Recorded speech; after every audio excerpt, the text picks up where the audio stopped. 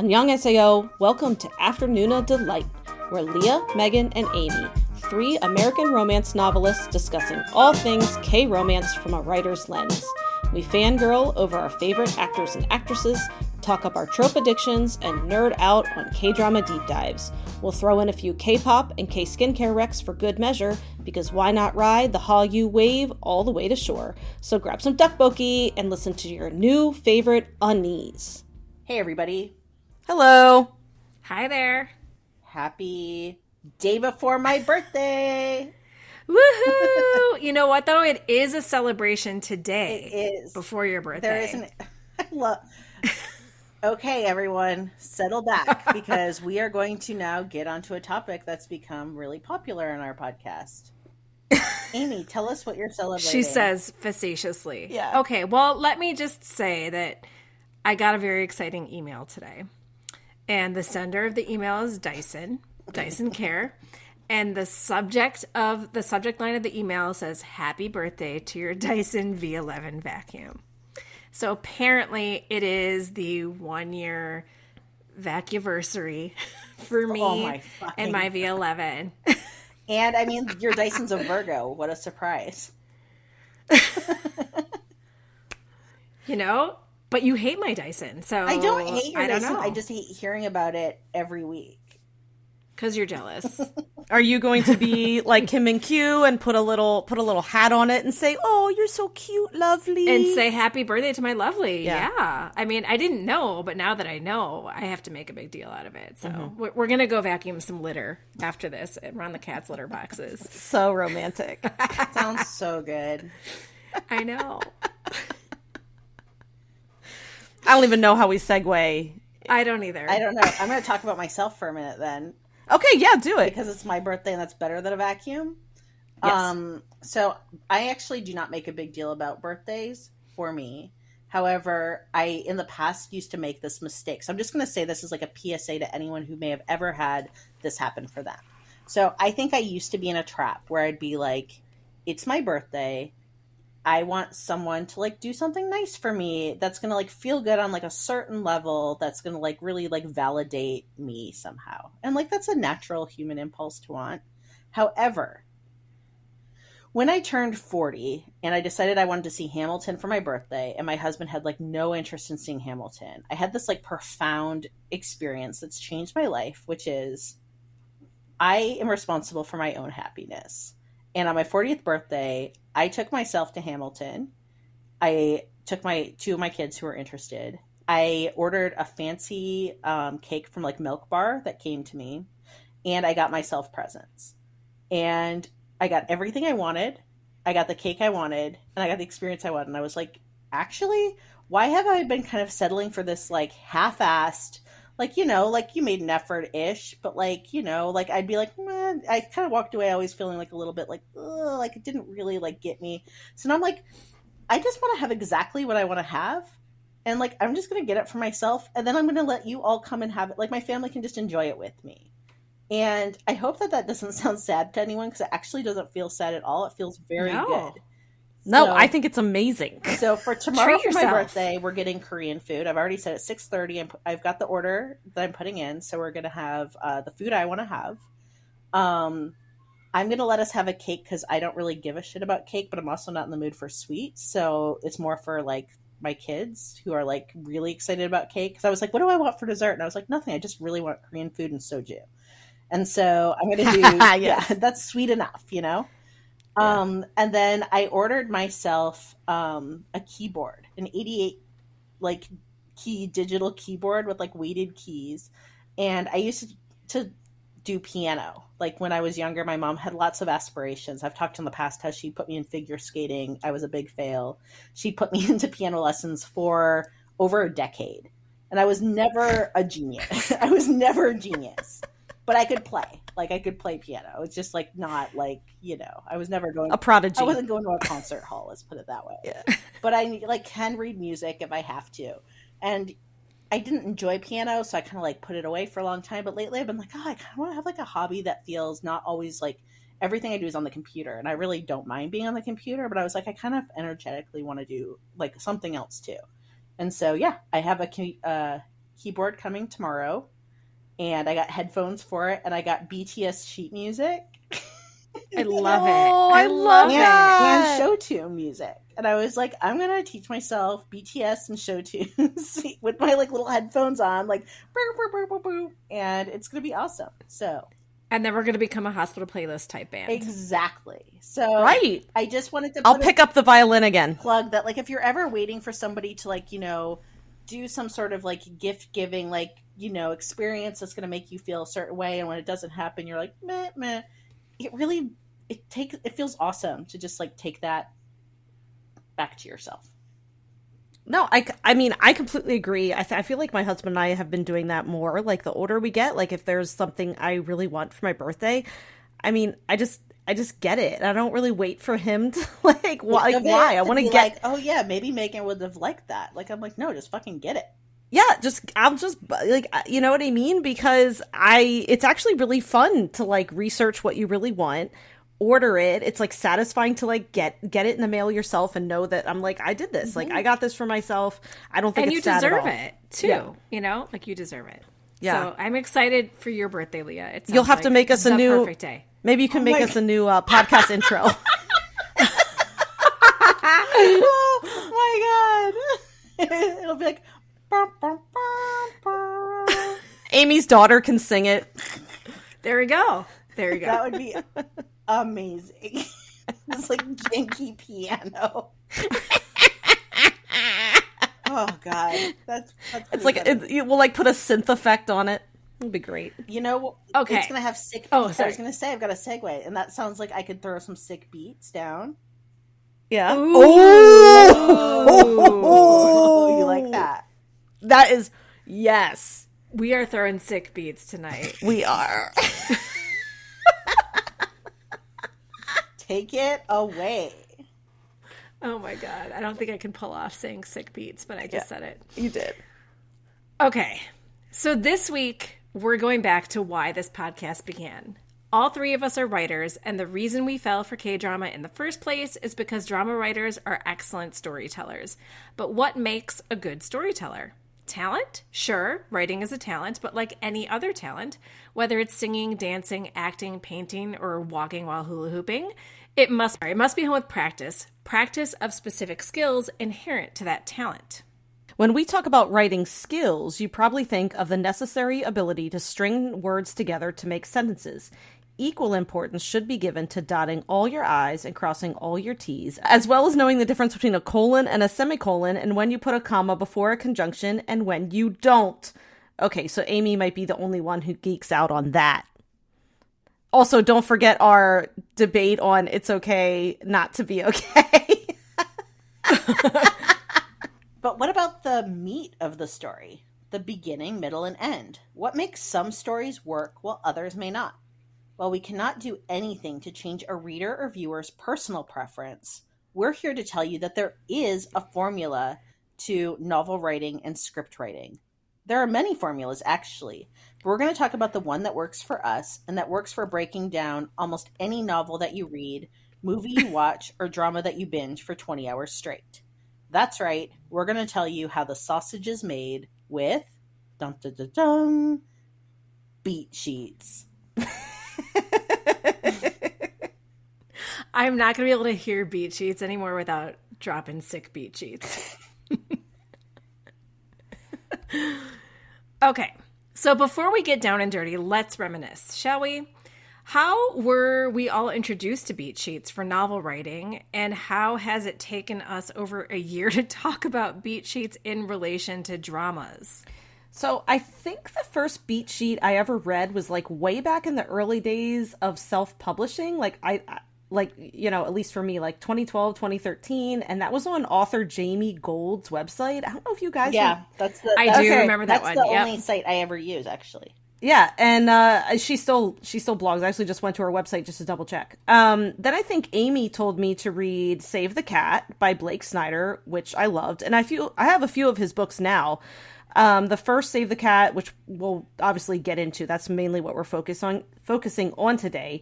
But the first Save the Cat was more focused on screenwriting, but it still checks out in regard to writing fiction. I do own his Save the Cat Writes a Novel. And then author Gwen Hayes released Romancing the Beat, which is specifically geared towards story structure for romance writers. And honestly, after that book, I'm not sure I've ever been the same, because it basically condensed romance into perfect beats that were so easy to follow. So look, I think all stories have formulas, whether people want to admit it or not. You know, mysteries, thrillers, romance, they all do it. But that still doesn't make it easy. And honestly, I don't know why it took us over a year. It's so crazy. We actually got a Twitter message from another author who listens to our podcast, and she asked us to record about beat sheeting. And I like wanted to smack myself in the forehead, because I was like, how have we not done this? I know. I just wanted to quick give credit for Save the Cat Writes a Novel is actually by Jessica Brody, and not Blake Snyder. You're right. Because Blake Snyder, he passed away in 2009. Okay. But she took like the Save the Cat method and made it apply more towards novel writing. Okay. So I just wanted to give her credit there, because I have that. No, you're right. I should have checked that. Yeah. No, it's not, it's all good. It's all good. Just giving credit where credit is due. But yeah, I'm really laughing that like we're all about writing, and we came to K-dramas, you know, because of our love of writing, yet we've never talked about how our writing compares to like what's going on in drama. So thank you to the author friend who reached out on Twitter and gave us it was L.A. Mitchell. Thank you. Thank you, L.A. Mitchell, for giving us the idea to do this, because I can't believe it didn't like cross our minds yet. I know. For me, yeah, I mean, all stories do have formulas, which I didn't know when I first started writing. Like my very first novel, my first like two, I think, because the first one didn't get published. I just like flew by at the seat of my pants. I didn't know what I was doing. I was just like, I'm just making up a story as I go along here. And then I think it was another author friend of ours, Amy Trueblood, who has like the best name in the world too. Mm-hmm. I'm pretty sure it was her who recommended the book to me. Like I'm going back to like 2012 or 2013 now too, so I'm not 100% sure, but I know it was one of those things that was passed on to me from another writer, and for some reason I feel like it was her.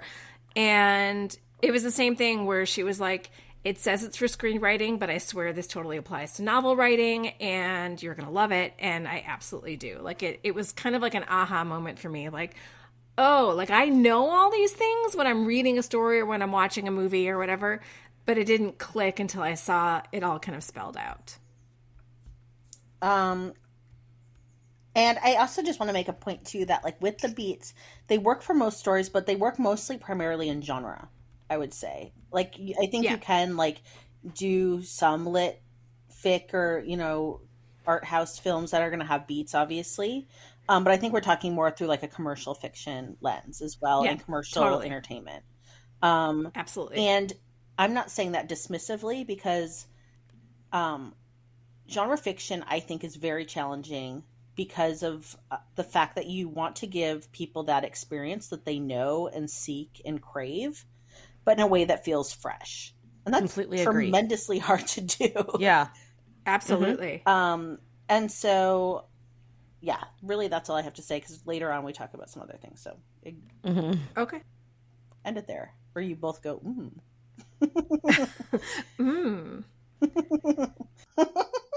So in order for us all to in order for us all to stay on the same page. No, you skipped. No.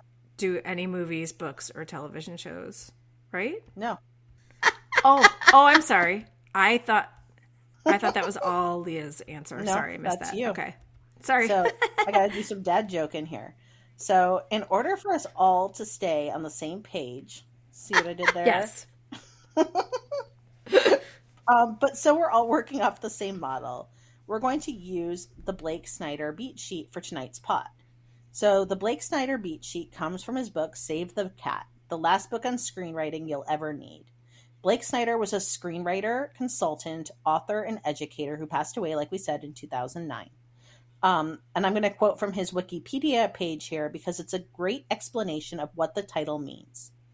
The title Save the Cat was coined by Snyder to describe the decisive moment when the protagonist demonstrates that they are worth rooting for. Snyder writes, it's the scene where we first meet the hero or heroine, I'm just going to use hero as like the common denominator, in order to gain audience favor and support for the main character right from the start. So this lets us know right away kind of who we're rooting for and anchors the audience into really having a sense of the folks that they're going to be cheering on. It's the scene where we first meet the hero in order to gain audience favor and support for the main character right from the start. So do any movies, books, or television shows come to mind that actually start with a really great save the cat moment?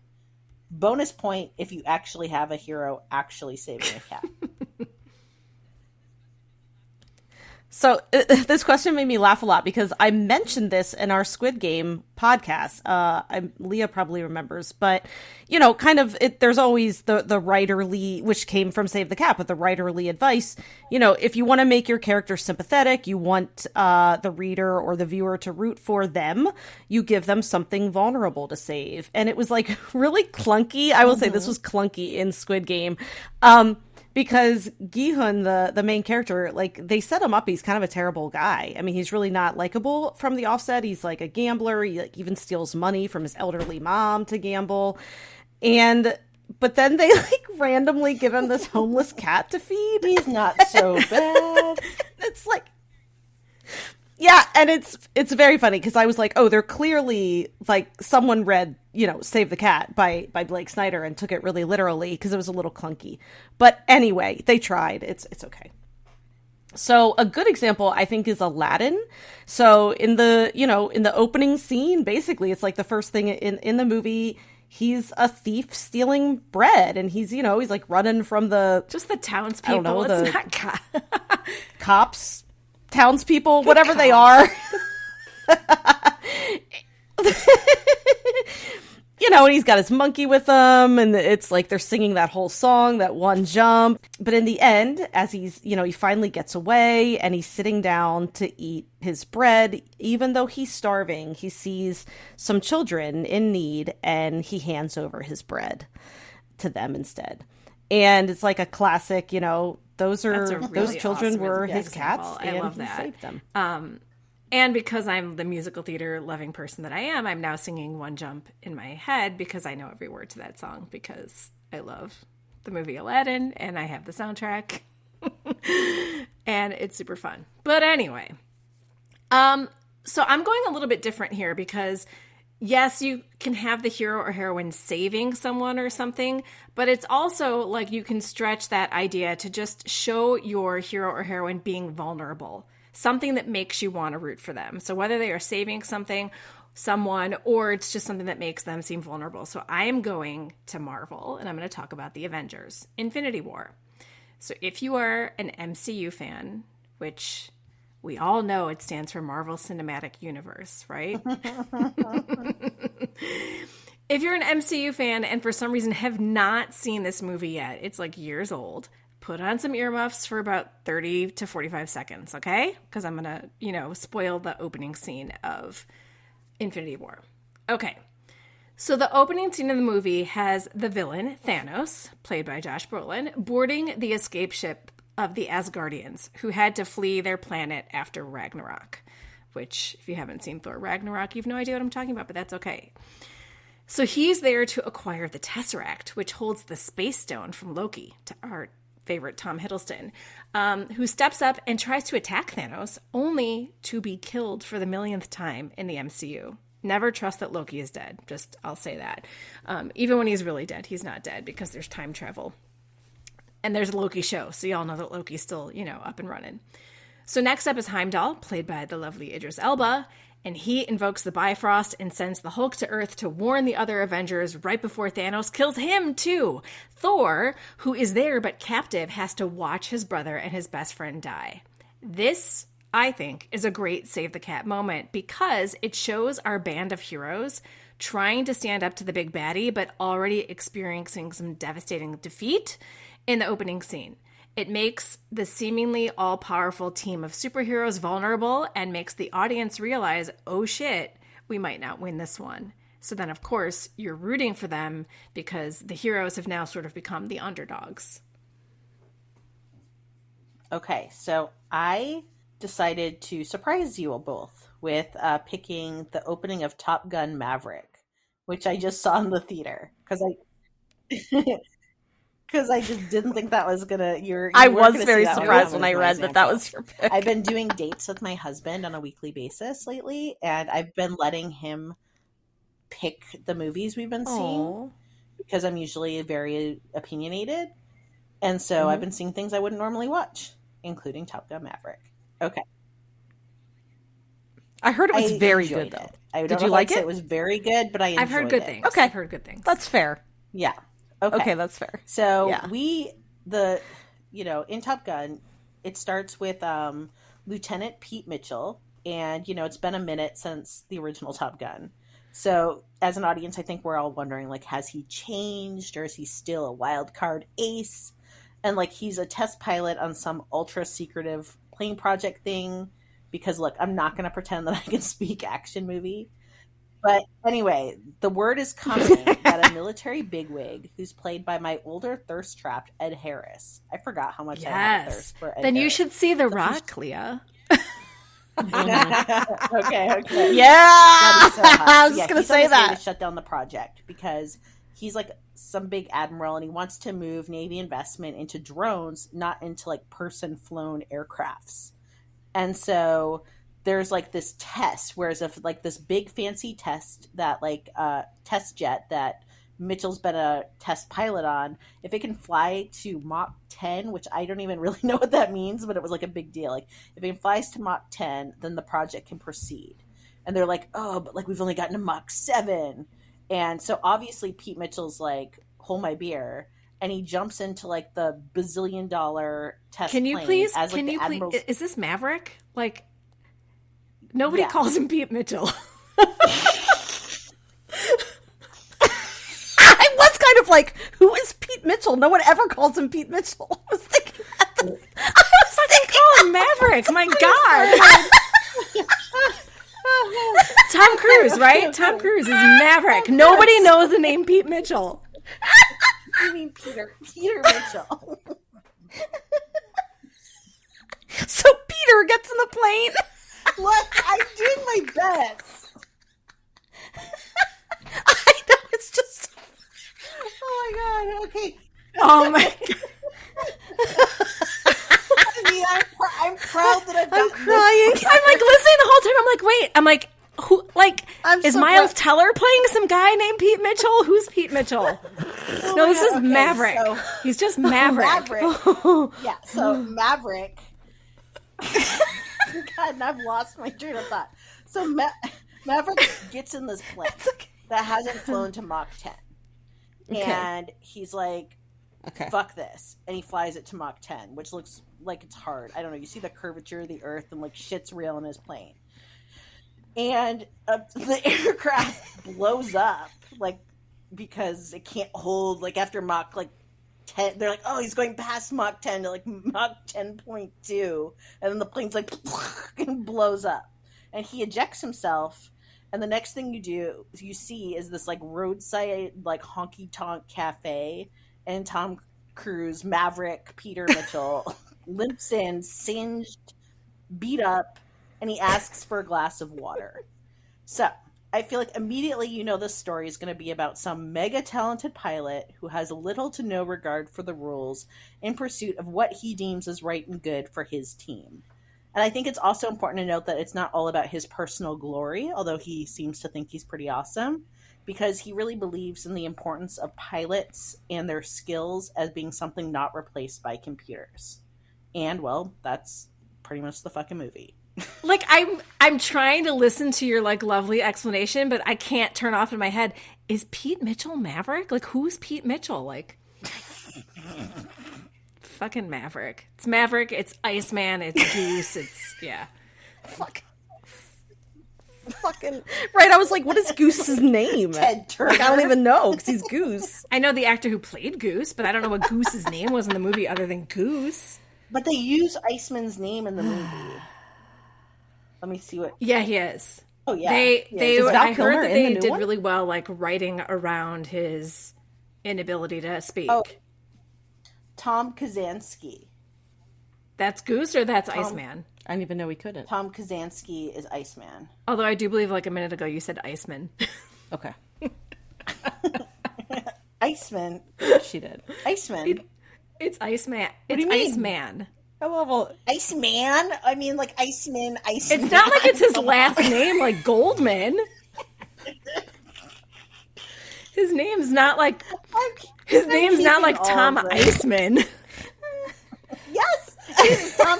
No, it's not. Iceman is his call sign. Yeah, okay. Hang on. I'm going to look up Goose's name now because I'm curious. His call sign. Amy's His like name is Nick Bradshaw. That's Goose's name? Goose's name. Yeah, Nick Bradshaw. Nope. zero idea. Yeah. Nikki. As far as I'm concerned, Bradshaw. these people do not have first and last names. It is just Maverick. Maverick, Bradshaw. Iceman, and Goose. God, when Goose died, that You was. know what, Amy? Someday you're going to be at trivia night, and you're going to be able to. You know what? ticker And tape I out- will thank you. Oh, You're mean right. Nick Bradshaw and Pete Mitchell, the iconic duo of Top Gun, also known as Maverick and Goose. The iconic duo of The bosom buddies. Let me just say one last thing about Top Gun before we shit. move on. I will say that. Yeah. So at the beginning of June, I went to see my brother for his 40th, and we took a cruise around like San Diego Bay, which is like where like the Top Gun. Wait, a boat or a cruise? We cruised in a boat, a sailboat that you rented, and it had a sea captain. And there was a lot of what is the alcohol that tastes like cinnamon. Goldschlager or Fireball? Fireball. Fireball. Yes. Someone No, brought Fireball. nuts. Who? His aunt-in-law? Yeah, so there was a That is lot like of college, Fireball like- mix. Anyway, that was where like the chopper thing went over us that had lots of, I forget the name of it, and it was like a big expensive like chopper plane thing, and the guy driving the boat was like, you know what this sounds like? And I was like, what? And he's like, freedom. And I was like, okay, more Fireball for me, glug glug glug. Anyway, he was the one who's like, have you seen Top Gun Maverick? And I was like, absolutely no, I actually have not. She's like, you mean Top Gun And he Pete was like- Mitchell? And he's like, well, in it, there's a boat scene. Have you watched Top Gun? The new one? No, not the new one. No. Okay. So in the new one, there's Not a the new very one. cheesy scene where the girl who, like, Jennifer Connelly, who they replaced, like, the older woman with, so she's, like, younger and hotter. She's like, I'm just going to go sail home in my big fucking crazy yacht. And he's, like, hops on for the ride, and they're just, like, gunning it through the bay. Except San Diego Bay is not very big. And so they're in like San Francisco, like they're in like open water. And I guess maybe you have to live in California for it to be funny, but it was just funny to watch them like cruising through like, the land is like this like little speck in the distance. And I'm like, San Diego Bay was like narrow and crowded and full of boats. And instead they were on this, Good story. It's not Good story. interesting. It's as good as vacuums. Let's move on. So we're gonna, we've been talking about beat sheets. We're gonna tell you what beat sheets are. Okay. We're not gonna get like too into craft here, but there is a specific formula. There are 15 beats in the Blake Snyder beat sheet.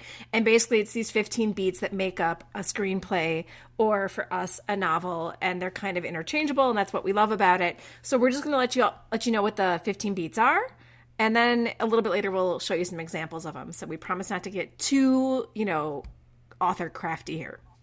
All right, so the Blake Snyder beat sheet, and this explanation of the beat sheet, I didn't actually type it out from my book because I was not home where my book was. So there's a couple of great websites that have like the Blake Snyder beat sheet spelled out. So just giving credit because I use this website a lot, and it's Tim Stout's website, timstout.wordpress.com, for the story structure of the beat sheets. And there's 15, so we're each just going to take 5. Who wants to do the first 5? All right. I'll take it. So the opening image. This is a visual that represents the struggle and tone of the story. A snapshot of the main character's problem before the adventure begins. Then we have the setup. This expands on the before snapshot. This presents the character's world as it is and what is missing in their life. Next is theme stated, and this happens during the setup. So this is where, as an author, you present what your story is actually about, the message, the truth, and usually it is spoken to the main character or in their presence, but they don't really understand the truth, not until they have some personal experience and context to support it. Next is the catalyst. I love writing the catalyst. It's like my favorite thing to write. So this is the moment where life as it is changes. It is the telegram, the act of catching your loved one cheating, allowing a monster on board the ship, meeting the true love of your life, etc. So essentially the before world is no more and change is underway. And then next is the debate. Change is scary, and for a moment, or for a brief number of moments, the main character doubts the journey they must take. Can they face this challenge? Do they have what it takes? Should they go all in? It is the last chance for the hero to chicken out. So then there's break into two. The main character makes a choice and the journey begins. We leave the thesis world and enter the upside down, opposite world of Act 2. B story. This is when there's a discussion about the theme, the nugget of truth. Usually this discussion is between the main character and the love interest. So the B story is usually called the love story. Then there's the promise of the premise. This is when Indiana Jones tries to beat the Nazis to the Lost Ark, when the detective finds the most clues and dodges the most bullets. This is when the main character explores the new world and the audience is entertained by the premise they have been promised. Then there's the midpoint. Dependent on the story, this is the moment when everything is great or everything is awful.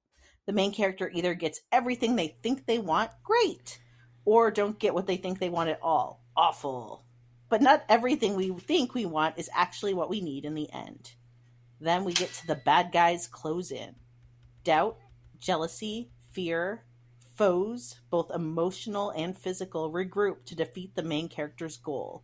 And the main character's great or awful situation disintegrate. And then we get to all is lost. The opposite moment from the midpoint, awful/great. The moment that the main character realizes they've lost everything they gained or everything they now have has no meaning. The initial goal now looks even more impossible than before, and here something or someone dies.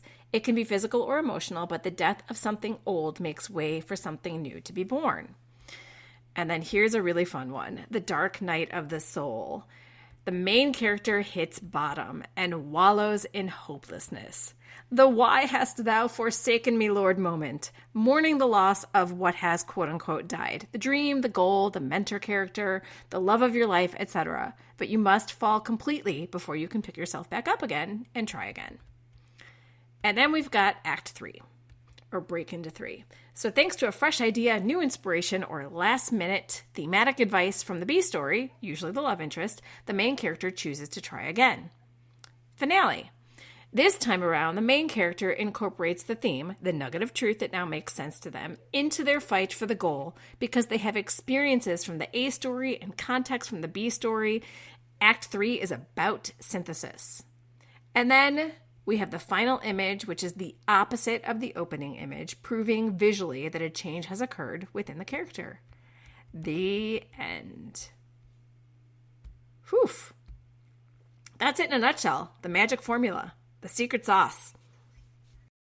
Yeah, and I think that, like, part of it is that as you're listening, you might be like, well, what if there's, like, no Nazis or there's no, and so that's, I think, what we're going to try to, like, talk about a little bit later on is give some more examples. Like, these are kind of like, this formula really is real, even if it sounded like sometimes you're like, no, well, actually. Yeah, I think people would be surprised if you, like, I could cheat out a movie and you would be like, oh, you're right. Like, you don't realize that these are happening, because that's obviously deft storytelling as well, is that you're incorporating these things seamlessly. Like it just kind of flows. And I will say, like, because we are all romance writers and we do, watch and talk about a lot of romance dramas, that the one thing that we'll add is if you're going to call something a romance and you're going to, write a beat sheet for a romance story, that final image must be a happily ever after or a happy for now type of thing. That's just kind of a rule of romance. Correct? Yeah. Right. Right. Yeah. If not, then it's just a love story. Don't call If it a they're romance. dead at the end and you're crying in a Nicholas Sparks, that's not a romance. Okay, so, we were talking earlier about, we were mentioning formulas and rules and stuff. Do you think a story is lacking if it's missing any specific beats?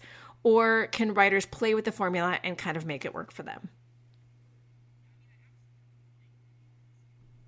Yeah, I mean, I absolutely think that you can skip beats, but just like I think you need to know the rules to break them, I think you need to know the beats to understand which ones you can leave behind based on your characters. About like some books or movies out there that maybe have more of what we'd call a gray moment than a black moment, meaning everything, like, it never truly seems lost. Like, things aren't going great, but like we're never like, oh my gosh, how are they ever going to come back from this?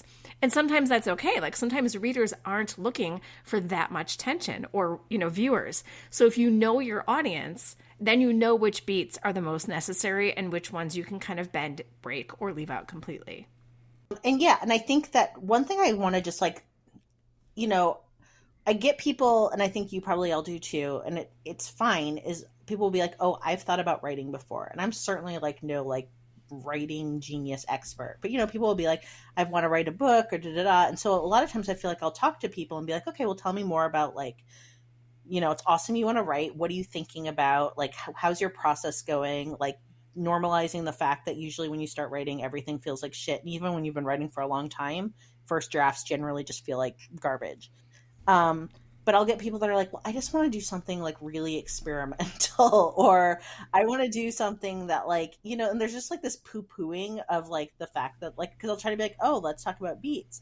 And people will be like, oh, well, I don't want to do it like that. And I'll be like, okay, yeah, I guess you don't want to write like fucking Shakespeare then. Or, anybody else who's like written to be, it's like a thing that is real. And so, like you said, Megan, like you need to know the rules to break them. It's like if you're going to be experimental, fine. And maybe some people are great at being experimental without having like any kind of deep understanding of story structure. But I'd say for like 99.9% of people know the structures. And then if you're going to make conscious choices to like not have certain things, it's because you've like thought out a reason why you want it to tell the story that way. But for the most part, especially if you're writing commercial fiction, like your challenge is not to like be like, how can I do away with the beats? Your challenge is how can I make these feel fun and entertaining so it feels like something the audience hasn't seen or experienced. Yeah, I just think it's interesting because, say, take a horror movie. I could beat sheet out a horror movie for you. Or even, say, like a Quentin Tarantino movie. I could beat sheet out Kill Bill. You wouldn't think I could, but trust me, Kill Bill still follows a formula. And so, because that's just... actually, like, really, like, structure. Yeah, yeah. Yeah, and feet. But, What?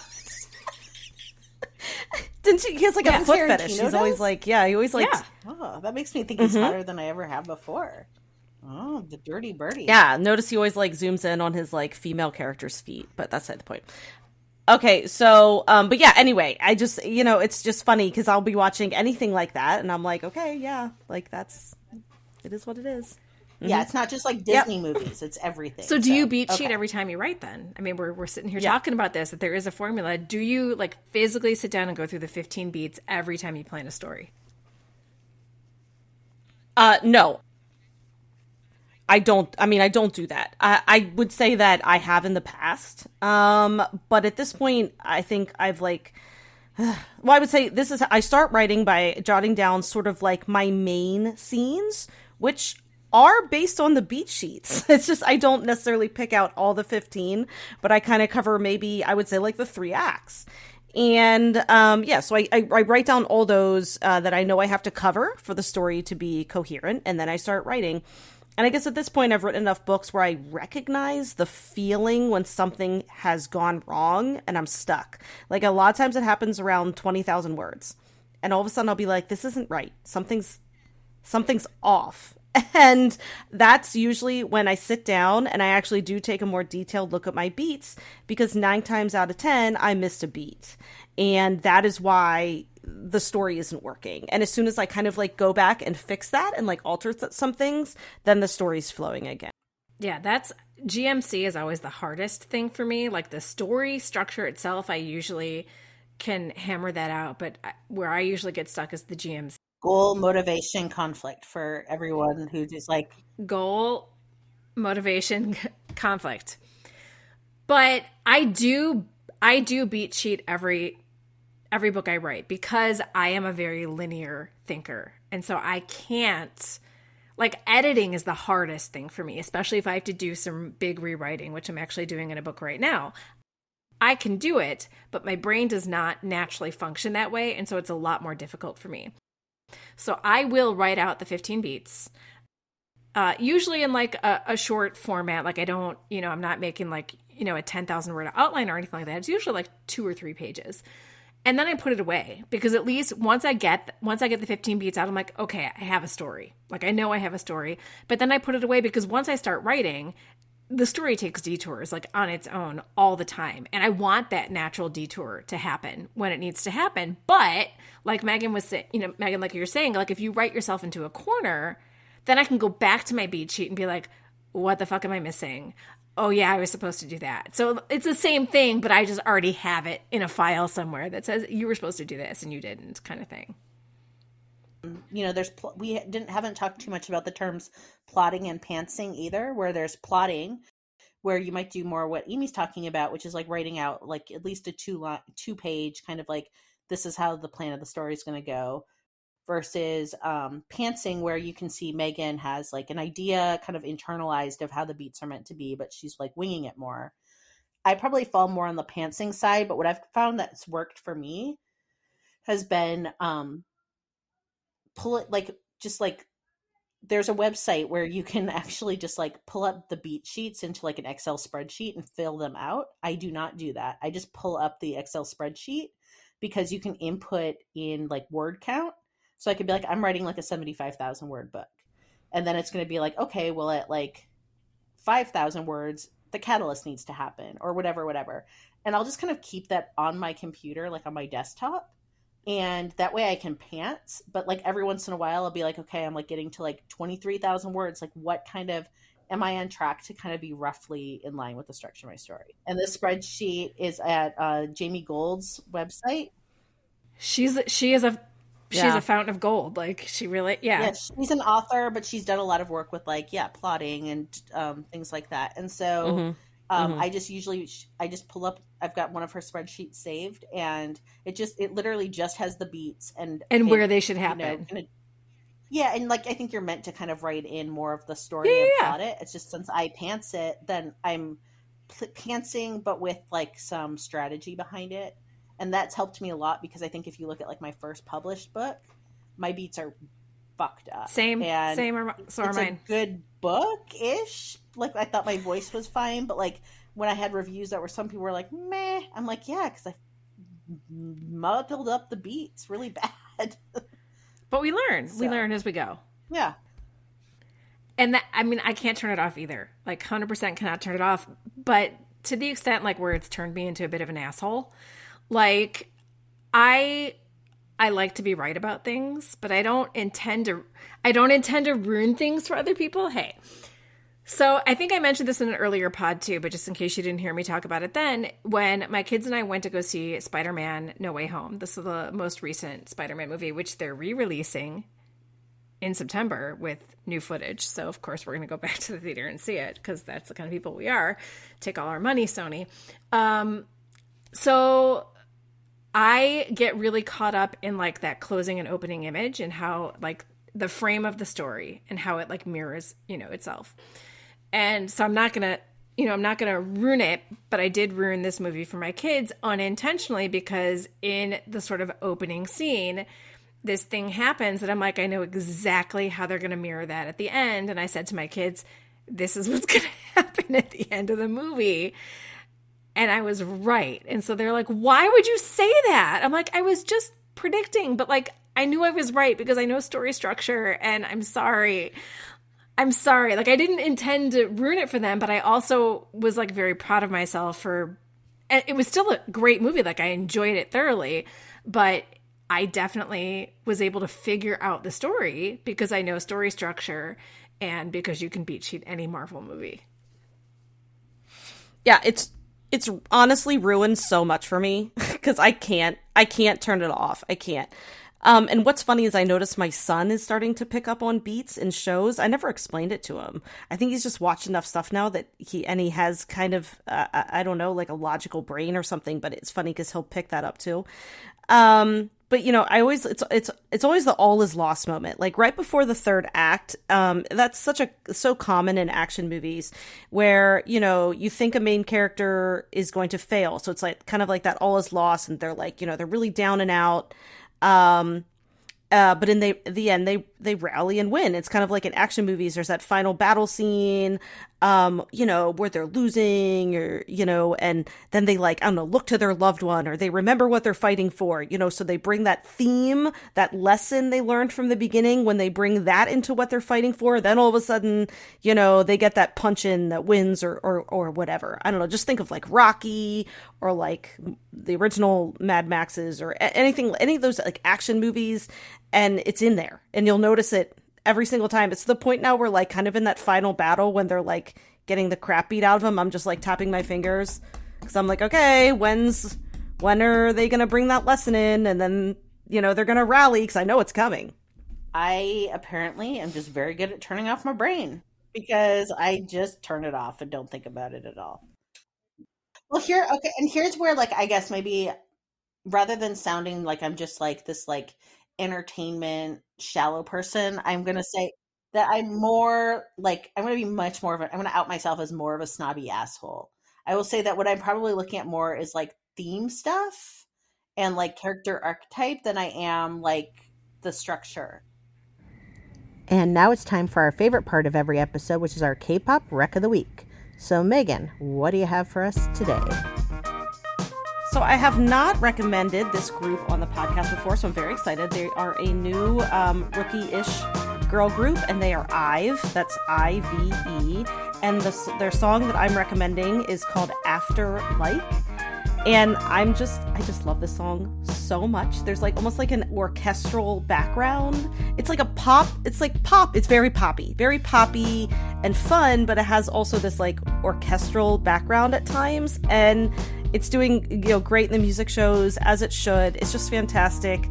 I like the choreography, and it's just in my head nonstop. I love it. So anyway, it is After Like, and that's by IVE, I-V-E.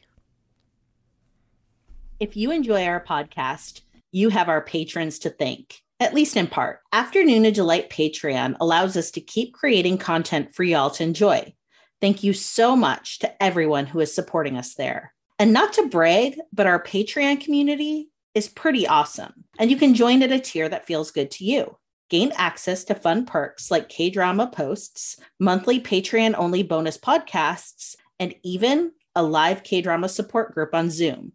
Because we know firsthand what it's like to have no one to talk to about those crazy plot twists, amazing characters, and all those feelings.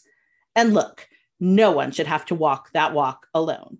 So learn more by visiting afternoonadelight.com. That's www.afternoonadelight.com. And hey, while you're on the website, you can check out Afternoon Delight podcast merch, find links to book recommendations, bop along to our K-pop Recs, glow up your skin with K-merch Recs, find all of our social media, and a link to our email so you can send us recommendations or feedback. And hey, while you're at it, why don't you pop over to Spotify or Apple Podcasts and leave us a 5-star review? It really helps with our discoverability. 감사합니다.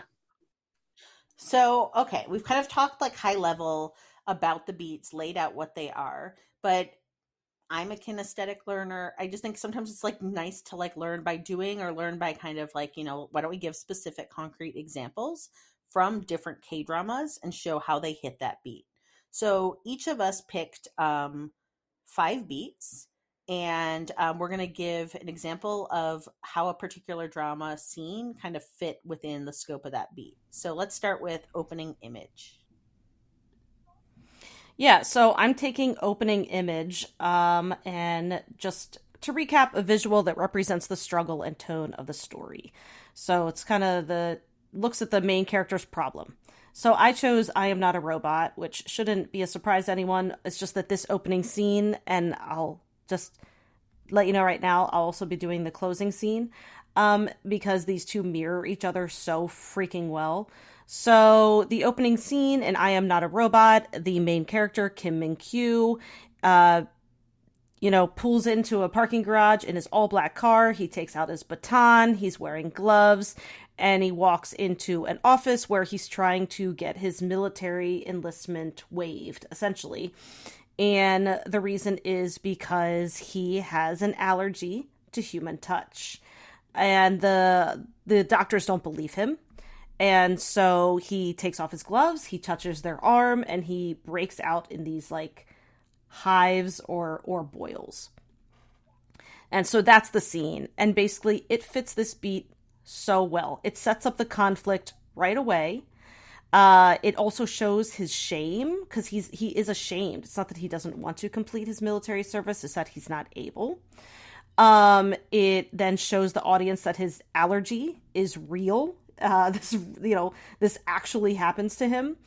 And yeah, it shows his world and how he lives differently than others. His baton, his gloves, the way he dresses, all of that. It's a great, great opening scene that sets the conflict for the show. It hooked me in the drama, like, immediately. So good.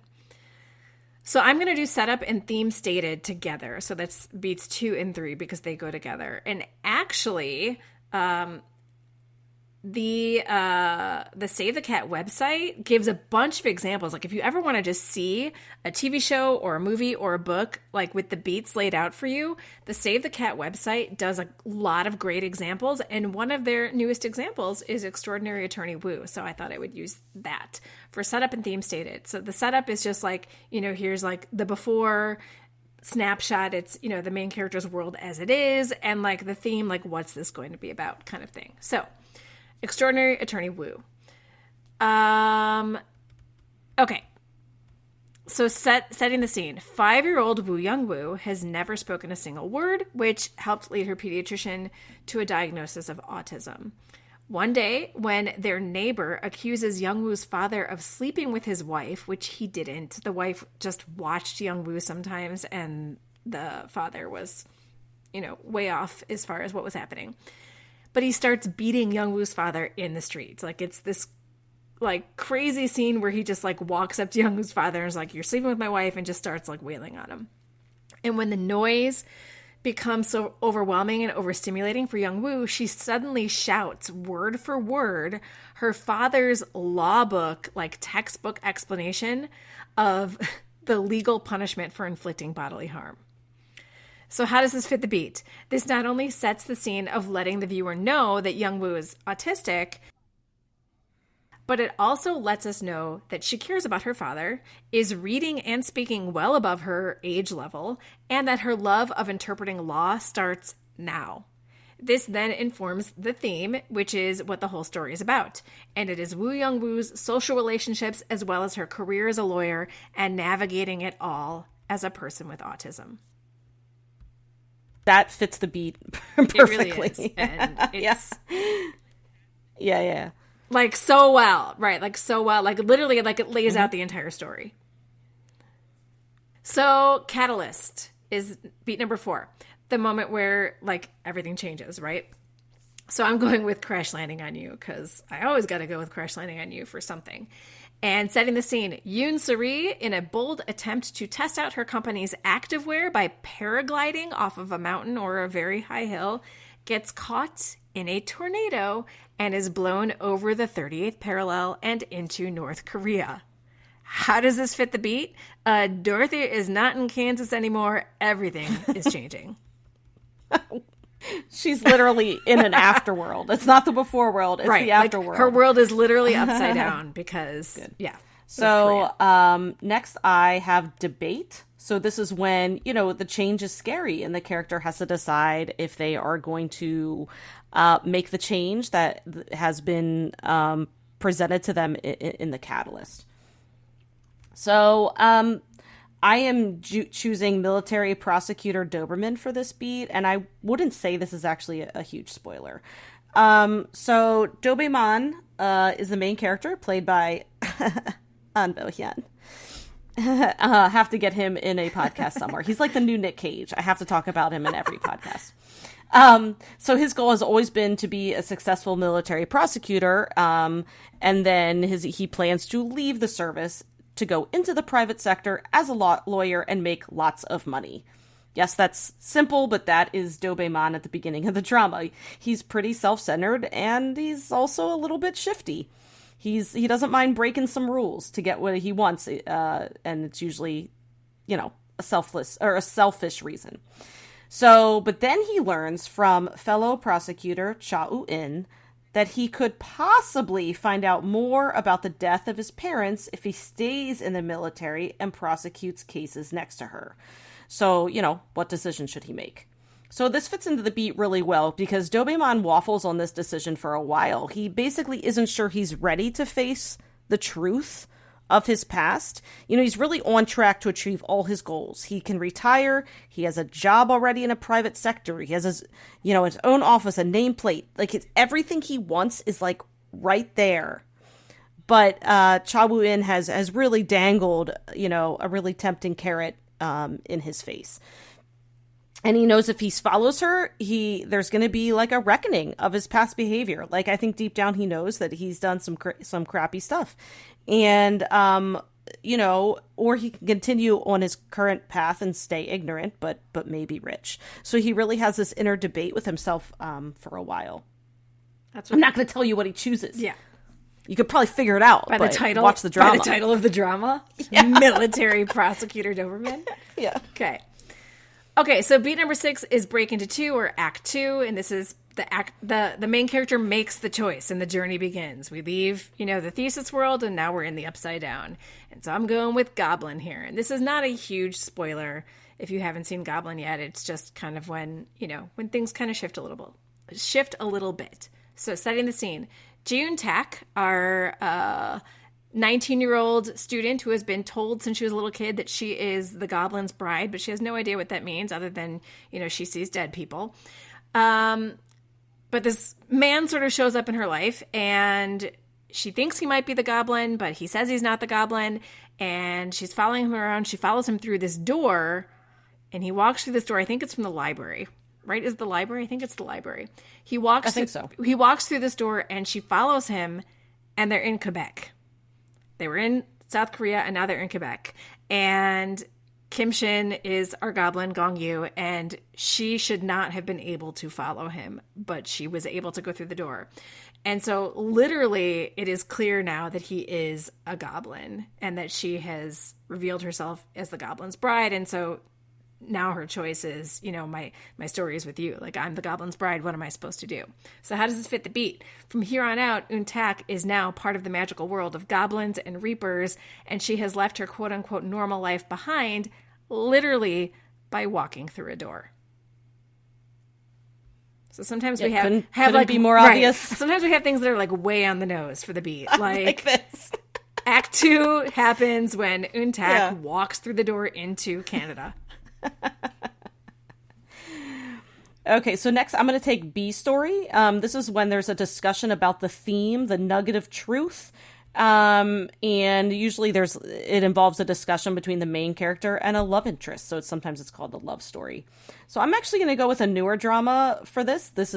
I'm going to go with If You Wish Upon Me, which is airing right now, just because it's kind of fresh in my mind. And because this was also right on the nose when it came to the beat. So the scene is Gyo Ray, played by Ji Chang-wook, is volunteering at a hospice as part of his community service, and Yeonju is a nurse there. It's an understatement to say that Gyo Ray has led a hard life. During one private conversation between the two of them, Yeonju asks Gyo Ray about his dreams, and he really can't tell her one. He really never had the opportunity to dream. And so then she also asks him, well, what's a moment you've ever been happy? Have you ever had food you loved? Have you ever said I love you to someone? And he can't tell her any of those things either. And so she basically says, well, to be happy, how about you make that your dream, to be happy once in your life? And how it fits into the beat is the viewer is really starting to get the deeper theme here of the drama in relation to the romance, what it means to be happy, what constitutes a home. And this is all the B love story running concurrently with the external plot of the hospice and like Gyo Ray's past, which is about to catch up to him, but it all leads back to kind of what makes you happy and what's something you want to do before you die. He is a tortured, miserable soul. Yeah. No, Please tell me at some point he stops wearing the gangster suits. He's in mostly tracksuits right now. I feel like they Okay, they gave him a break. Oh his, my bad God, thank you. suits.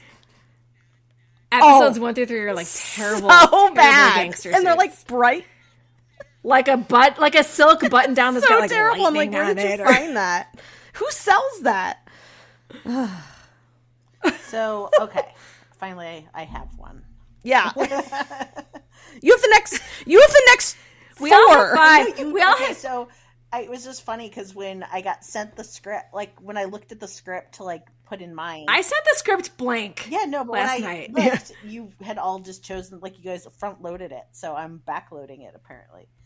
So, okay. So we're at the promise of the present. We're at the promise of the premise. So this is like, again, the beat where like Indiana Jones tries to beat the Nazis to the Lost Ark. The detective finds the most clues and dodges the most bullets. This is when the main character explores the new world and the audience is entertained by the premise they have been promised. And also I've heard, and this is what I really like, is that when you make a word of mouth recommendation, you're often doing the premise. Like the premise of the premise. Oh yeah. And I like so that. it's kind of like what you're going to be like, oh my gosh, you need to watch this because it's got blah. And it usually, Like if somebody recommends a drama to you, they're giving you the premise. or I'll be like, hey, I'm selling you the drama. Let me give you like the promise that this is. And I think that fits into kind of what I chose. So I chose the drama Mr. Sunshine. And the beat that I thought Mr. Sunshine kind of has the promise of the premise in really well is when we really see the bromance get going.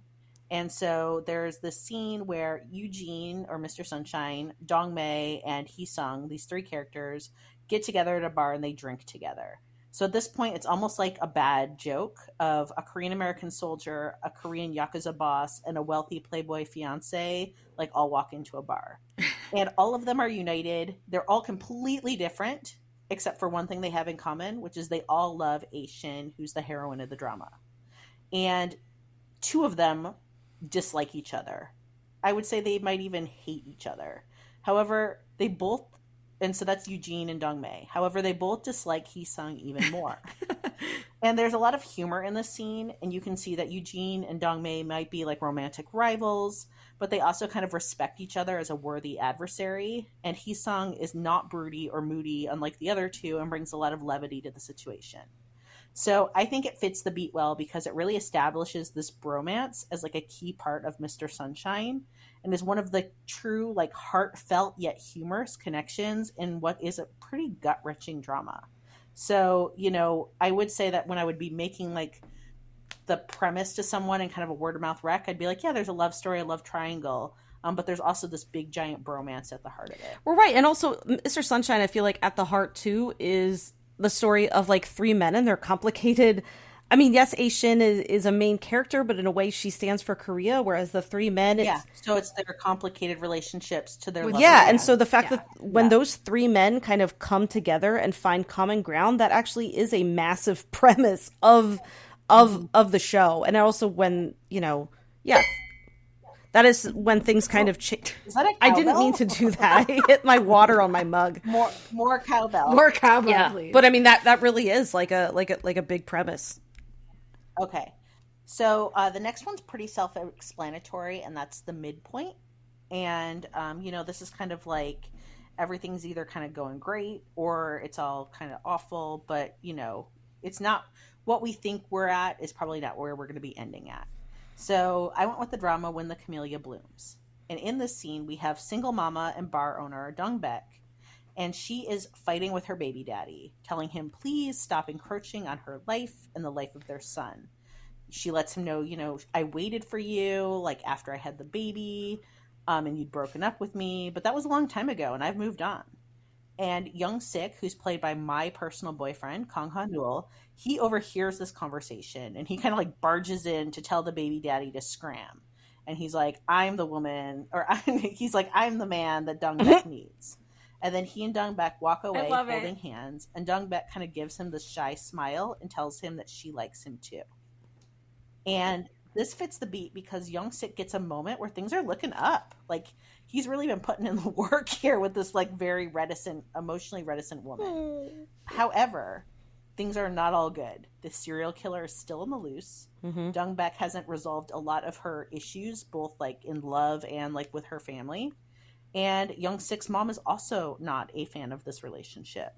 So it's a moment where things feel happy, but yeah, it's true. It's like a great midpoint because like things are starting to sway the right way, but a midpoint is usually when, yeah, you kind of hit like a break in one of the issues, but there's like a million more coming up that you know are going to rear their heads in a way, I guess.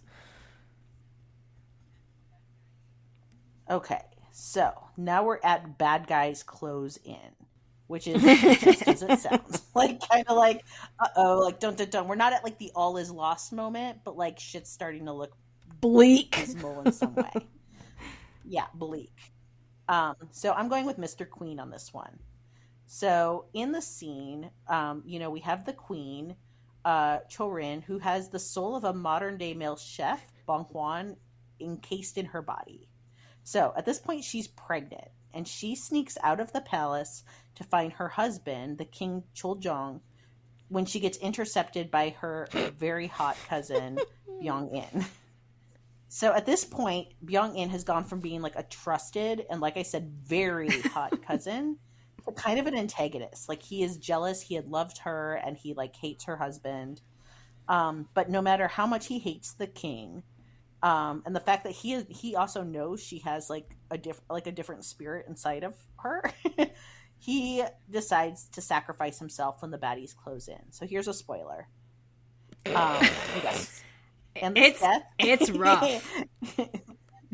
This death is one that marks the first like real true like gut cost of the heroine's fight to help her husband retain the throne and the power. And it's kind of like the clear pivot that's like, hey, we're moving into like the final showdowns here, and the situation's really disintegrating and becoming life or death.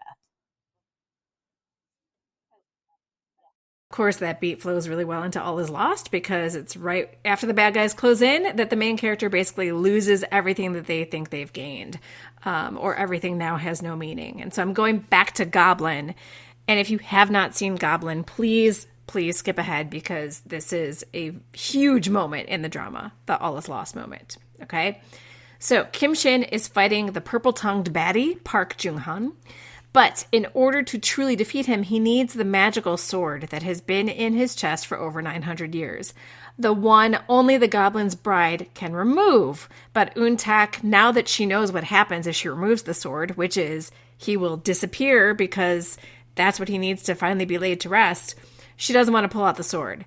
And so with Eun-tak's hands are on the sword, but it's really Kim Shin that like is pulling on her hands to remove the sword. And so he urges her hands to move so he can remove the sword because it's the only thing that'll work to strike the baddie down. But now that the sword is free, so too is Kim Shin, free from this world. And as Eun-tak loses her shit, along with myself, the viewer, in the most heartbreaking heartbreak to ever heartbreak, Kim Shin disappears into nothing. How does this fit the beat? I think there's no explanation necessary. Like, all is freaking lost. That sums it up. All is freaking lost. Life is the worst. Kim Shin is gone. So next, I have Dark Night of the Soul. So this is when the main character has hit bottom and is like wallowing in hopelessness. You know, the "why hast thou forsaken me, Lord" moment. Usually something has died. Whether it's a dream, a goal, or a real person. Or a and Kim in this Shin. case, or a Kim Shin. And I'm going to go with Healer. I am going to spoil a little bit of it. And if you haven't seen Healer, just like freaking do it. I don't know why you haven't if you're a fan of this podcast. But anyway, you know, in the previous beat, All Is Lost, Healer's mentor died. So Healer, in the Dark Night of the Soul, Healer blames himself for the death of his mentor. He also doesn't believe that he can have Young Shin, the woman he loves, because he thinks that her being with him will put her in danger. So, you know, he already has massive abandonment issues because Ji Chang-wook chooses roles where he is extremely damaged. So he feels alone and abandoned more than ever. He disconnects everything, his phone, every way that he can get in touch with anyone, and he isolates himself in his bunker with grief. How it fits the beat. I mean, Healer believes the enemies have won. They've really demoralized him. They've killed one of the people that mean the most to him. Healer believes he is losing his goal of having, that island to himself and any sort of connection to the woman he loves. So this really is the darkest point of the drama for Healer, and he looks near death as he lays alone for days in his big white bed. All right, so now we're moving into Act 3, the final act. And we have the beat that is break into 3. So this is kind of like, there's like a new idea, new inspiration. There's just like something kind of like, you gotta try something new. What you've been doing is not working. So this isn't a K-drama, but I'm doing Train to Busan, which we've done on the pod, so I think it counts. But I thought it had a good break into 3. So, Train to Busan has arrived, for better or mostly worse, in Busan. And instead of snakes on a motherfucking plane, we got zombies on a motherfucking train. And this is the moment when the survivors, of which there are not many, disembark. So they're off the train and they are back on the ground. So we've really that's a big pivot, right? And I think this fits the beat well because this is kind of like the team sort of gathering up the last push before the big finale. The train has meant that the characters are in forced proximity with the zombies for the majority of the movie and are now literally out of the box and all bets are off as they gear up for that last desperate push to survive. Spoiler, more people die. I mean, I left it pretty vague to be not super spoily, but I mean, it's a zombie movie. No, it's a most zombie people movie. are dying. I'm not going to tell you who, but there's just a lot of dying. A lot of eating. Yeah. The zombies are well fed. Yeah. It's an all you can eat buffet. Okay. So then let's talk about a finale. So the finale is just like it sounds. This should be at the end, this is what's wrapping up everything from the whole story ideally and making it all make sense. And I think a drama that does this exceptionally well is It's Okay to Not Be Okay. And the last episode is called Finding the Real Face. And that really feels just like a synthesis of the drama's theme, which is the 3 leads who've had so much trauma that they've, spent the majority of the drama figuring out how they're trapped by these masks that they've been wearing to cover their authentic selves. So at the end, we see these 3 characters. One's a rich, broken girl who was taught that love would destroy and diminish her, being open and accepting of love and personal sacrifice. That the brother who thought that he had to sacrifice his whole life to protect and support his autistic brother, learning that he actually was, kind of creating this unhealthy codependent relationship. And the autistic brother is ready to step out into life on his own, where he's a talented illustrator and he's really being sought out and is in demand by the publishing world. So we have this freedom kind of emerging that's really well depicted by the sense of this camper van. So they're all in this camper van and there's this endless possibility of road trips, adventures, who knows what the next day is going to bring. And we have this lovely moment where the autistic brother tells his younger brother, Kong Tae belongs to Kong Tae. And that idea that he wants his brother to live for himself. He's planning on living for himself. And then, we have these new possibilities and horizons on the future with the camper van there. And this drama is all about healing from trauma and the fact that healing isn't always linear and that we heal and grow from authentic connections with others and doing our own personal work. And, these 3 have really beat their inner demons and are ready to move forward in a healthy future. It's a great finale. It's one of the best. It's truly wonderful. So I have Final Image, which is the last one. And once again, I'm going to go back to I Am Not a Robot. If you don't remember what I said about that opening scene, go back. But basically, he is alone, he can't touch anyone, and he can't fulfill his military service. So, that's not a poor guy. But the final scene, and I Am Not a Robot. I love it so much. I'm going to spoil it, just so you know. So skip ahead maybe 30 seconds. But The final scene, he is returning home from his military enlistment service. He's got his uniform on. He's strolling up to his big old house. He now has friends that are ready to fill his once vacant house with a welcome home party.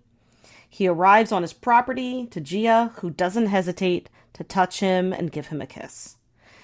And it's just so many perfectly mirrored images from his military uniform and this like prideful smile that he had that he could fulfill his service, to his friends, to this full house, and then the physical touch with the woman he loves. It's just a perfect example of a mirrored image.